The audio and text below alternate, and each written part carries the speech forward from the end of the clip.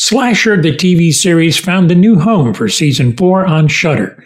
Flesh and Blood was that particular season.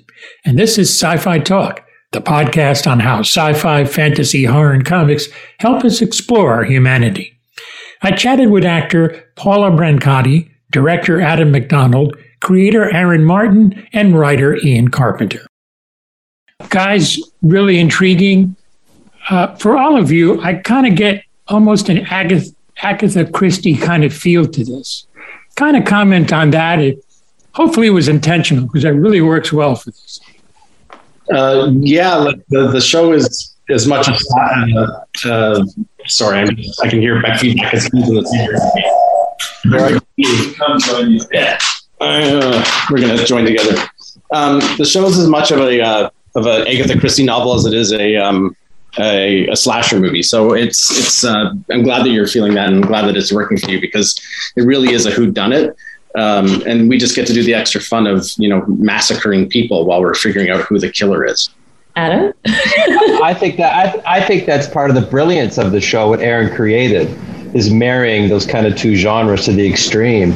The Agatha Christie kind of mystery. It's got it's fun. You want to know who it is. You got these intriguing characters, but then he unleashes this horror to go along with it. That I think it just strikes such an interesting and kind of a creative balance that's exciting for me to be involved in. So yeah.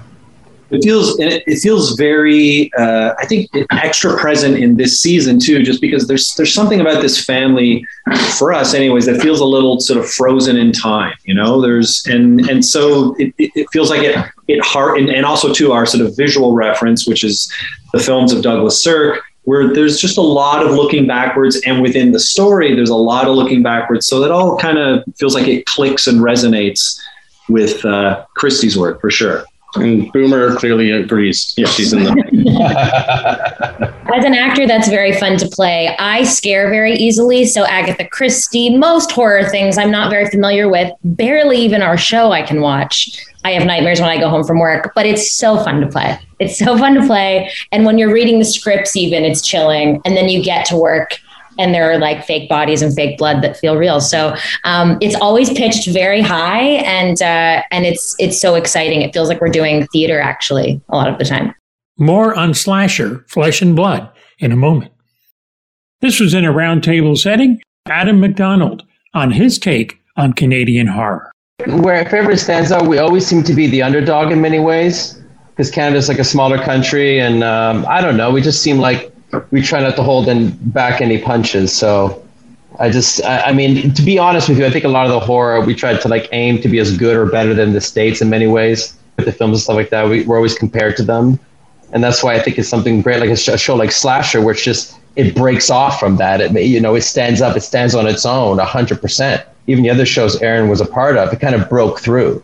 So we wait for those kind of series to do that. And Slasher being on, Shudder now, which is premiering in the States, says a lot about where we've come. We've come a long way in Canada, I think, with the genre for sure. And this season, we don't hold back.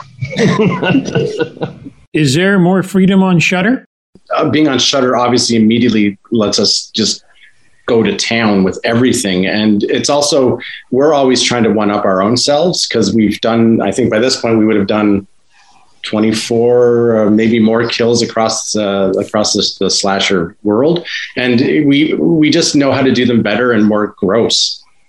Yeah, I think when we're generating them, when we're working together and breaking this on a really sweet, pretty front porch last year for this show, you're kind of pushing each other, and you're just it's one-upping it within our discussion. Sometimes too, you get to a point where you're like, oh, well, we could never do that. And then you're like, well, we have to do that.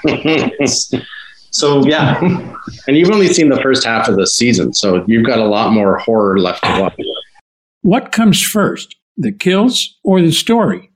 Now, there is a reference to one particular kill at the end of the second episode.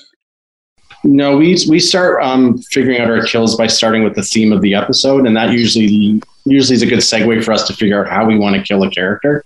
So if a character is being jealous, we'll try to find a way to make their kill about jealousy somehow. So it's the best way for us to dovetail the story into the kills, so that they're not just extraneous and happening for only shock value.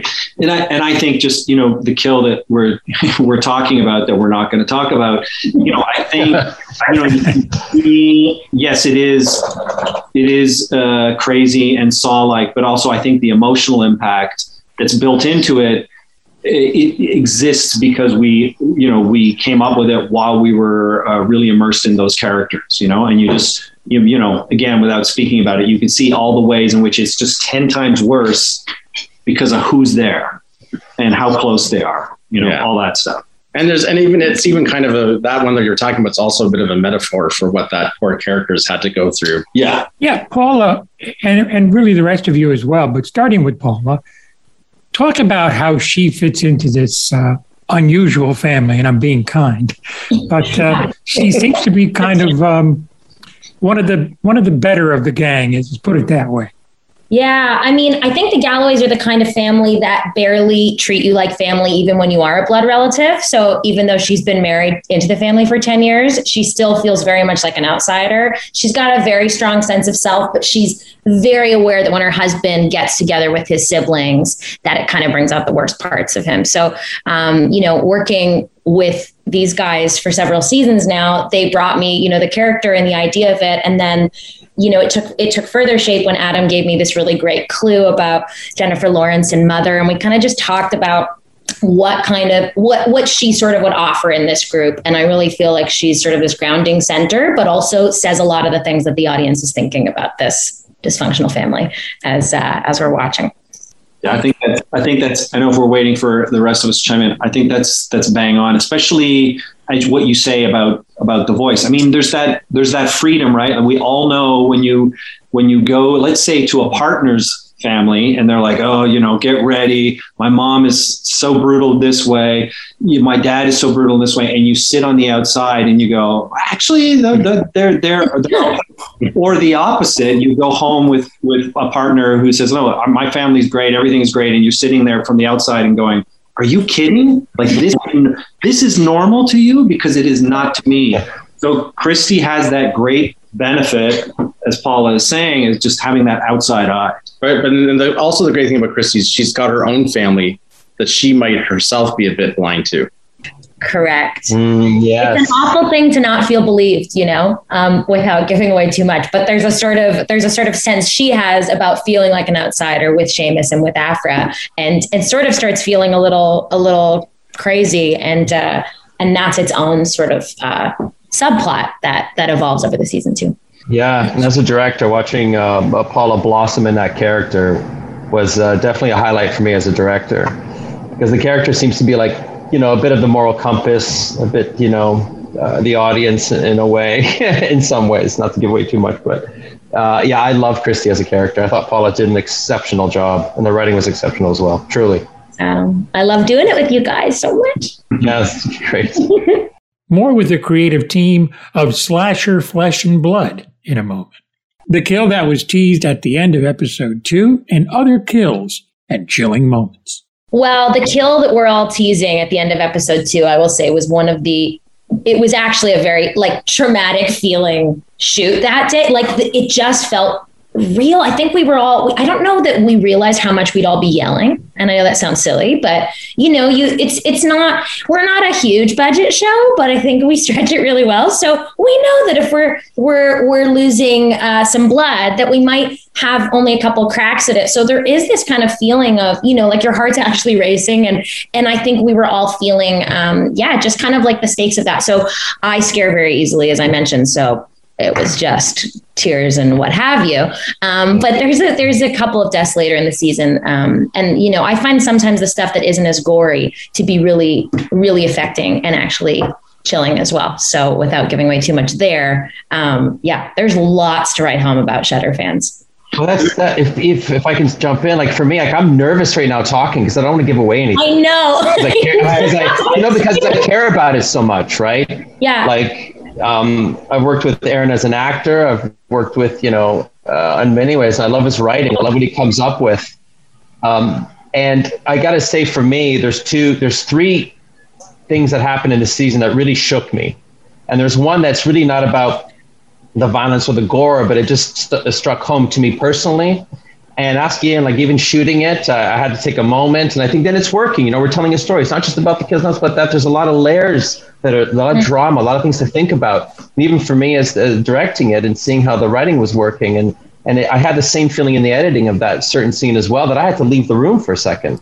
And then I was like, well, it's working then, so it's kudos to these guys. And then, yeah, there's one. I wish I could say it, but I can't. There's one. I'll just say 3 things. I didn't even think it was going to happen while on the floor shooting that brought me to tears. And I was like surprised. And I said, okay, it's okay. And I'm a fan too of the show. So when Ian and Aaron would give me the scripts, I'm reading it going, wow, like how are we going to do that? And then it worked, and it happens. And like, just to gush about them for 1 sec before they jump in, about all 3 of these guys, actually, truly, it's because it is one of the most collaborative sets I've ever been on, where they've built this camaraderie where we're all like cheering for each other after takes. And you do really, really care about all these characters. Like, I'd never worked in horror before, but I really felt like no one was there as some sort of, genre trope in any way. So you are so deeply invested. And that's such a testament to good writing, excellent writing, caring about, they're like empathetic guys who care about the characters. It just comes across. And Adam takes so much time with every actor before we start to really build this full world, to make sure that we're all coming to the table with all of that. So if you guys feel emotional about any of it, it's because they've set it up for us. That's all. Before they jump in, there's one scene I had a bucket beside me nearly, but go ahead, Ian. The vomit. So good. Go ahead. Oh, yeah. How do we talk about those things? But, and it's interesting, the ones that you guys are talking about, there's one, the emotional death that you're talking about. One of the actors, had to excuse themselves within the scene because they were breaking up so much outside of the scene because they just knew what it meant and all that. And then the kill that we're all speaking about obliquely, the other thing too is everyone is hanging out and they're spending X number of weeks together. And sometimes the kills happen on their last day. So you have this incredible tight family and you're saying goodbye to someone and we're going to keep going for another 6 weeks or something like that. And everyone's like, I can't believe that person's gone. Like, I love them so much. I want to hang out with them and all that. And you cannot beat the work of our prosthetics team, Alex Anger and Monica Estevez. It's so good. Like, there was a scene, it's the one that you're thinking of, Adam, with the bucket, that we had a corpse of someone that looks so real, like every hair and everything like that is put in there, that we put it in, it was very sobering. Everyone's like, holy smokes. And then everyone starts working and someone knocks a table and this corpse moved. And like multiple crew members jumped because it was so real. They thought something was happening. Here they talk about the most iconic slashers in the genre. I mean, Michael Myers for me, just because that's probably the first slasher movie I ever watched, and he's so disturbing when he just walks calmly. I think that's the juxtaposition of the horror and brutality he does with his kind of slow, menacing walk is terrifying. Jason for me was a shocker. I remember seeing this, I think, on TV as a young kid, not a young kid, but whatever. I was a teenager. The shock of that first kill on camera for me, I just didn't know that could happen. So, and no one and nothing, I don't think I was meant to be watching it, had prepped me for it. So that was enormous. But I'm a huge Elm Street fan. Like the just astounding smarts built into that first movie, the mythology of it's so rich, it's so clever. Like that just blew my mind and is in my head all the time. Well, cornerstones for me, Halloween for sure. Evil Dead's always what I'm thinking about, even though it's not a slasher. But I remember seeing Friday the 13th Part 3 as a kid, and that's one movie that made me vomit. Speaking of vomiting, never forgot it. For some reason, it really affected me. I couldn't sleep that night, and I was just sick. But funny with slasher with Aaron's that I found a lot of, I don't know, for me personally, for some reason, I found a lot of inspiration from, I know you did last summer for some reason. Yeah. And also The Strangers and Strangers Pray at Night. I thought they did that really well. Like, I'm a big fan of that pool scene in Strangers Pray at Night. I think it's fantastic. So it's just like, they went all the way. They didn't cut corners. It's never about settling. So found a lot of inspiration there. But just to go, when we go to the gore, which is so extreme at times, and absolutely we look to martyrs, the French extremity movement, not to pull back, to say if we're going to go, then these are the consequences, and we're going to go, and then we're allowed to. So it's fun. Do you watch slashers, Paula? Well, I was thinking about how Criminal Minds scares me, but frankly, that's a horror for me. But what's the Scream guy? Who's that? The Ghostface. Jason? Ghostface. Is he not the same Ghostface. Yeah, The Ghost guy. That's a Yeah. I ended there. I don't think I've watched anything since Scream. So it's just our show, Criminal Minds, and that sort of in my imagination. Okay, would you say that David Cronenberg and that house are somehow connected, almost like they're joined? It's kind of weird. What do you guys think?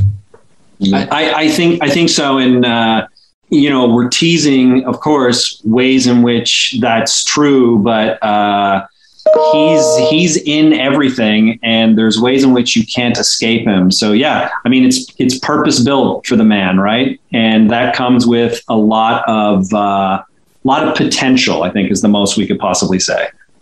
Kudos to getting him too. Is there a challenge to keep this kind of show going? The show is so fun to work on that I'm not sure I would call it a challenge. I've done other series which you're like, oh, how are we going to do this again? This show, we have such a key premise every season and we only have 8 episodes, which is like a perfect storytelling blueprint that it isn't a challenge. It's fun, and we keep getting better at killing people. On how Christy stands out from other characters she's played, here's Paula Brancatti. I think Christy feels, for me, like the most, she's the most adult. It's the first time I played a mother. And I think there's something sort of inherently pure about her. She could not be more different than Violet and from Dawn. So I was going to say it was a challenge to think about differentiating these women, but the writing is so clear that it really just becomes about, doing what's there and leaning into that. But I think Christy really feels like a grown woman, and I hadn't really played somebody who's actually my age in a very long time, so that was a lot of fun. Yeah, I would chime in. The original Psycho is one of the movies that I would put in there too. Oh yeah, for sure. Yes. Yeah, I know that one. Thanks, guys. Thank you. Thank you, guys. Bye. Slasher Flesh and Blood is on Shudder, and a new season came out in 2023 called Ripper. And you can get your free access lifetime to Sci-Fi Talk Plus by clicking on the link in the show notes. This is Tony Tolano.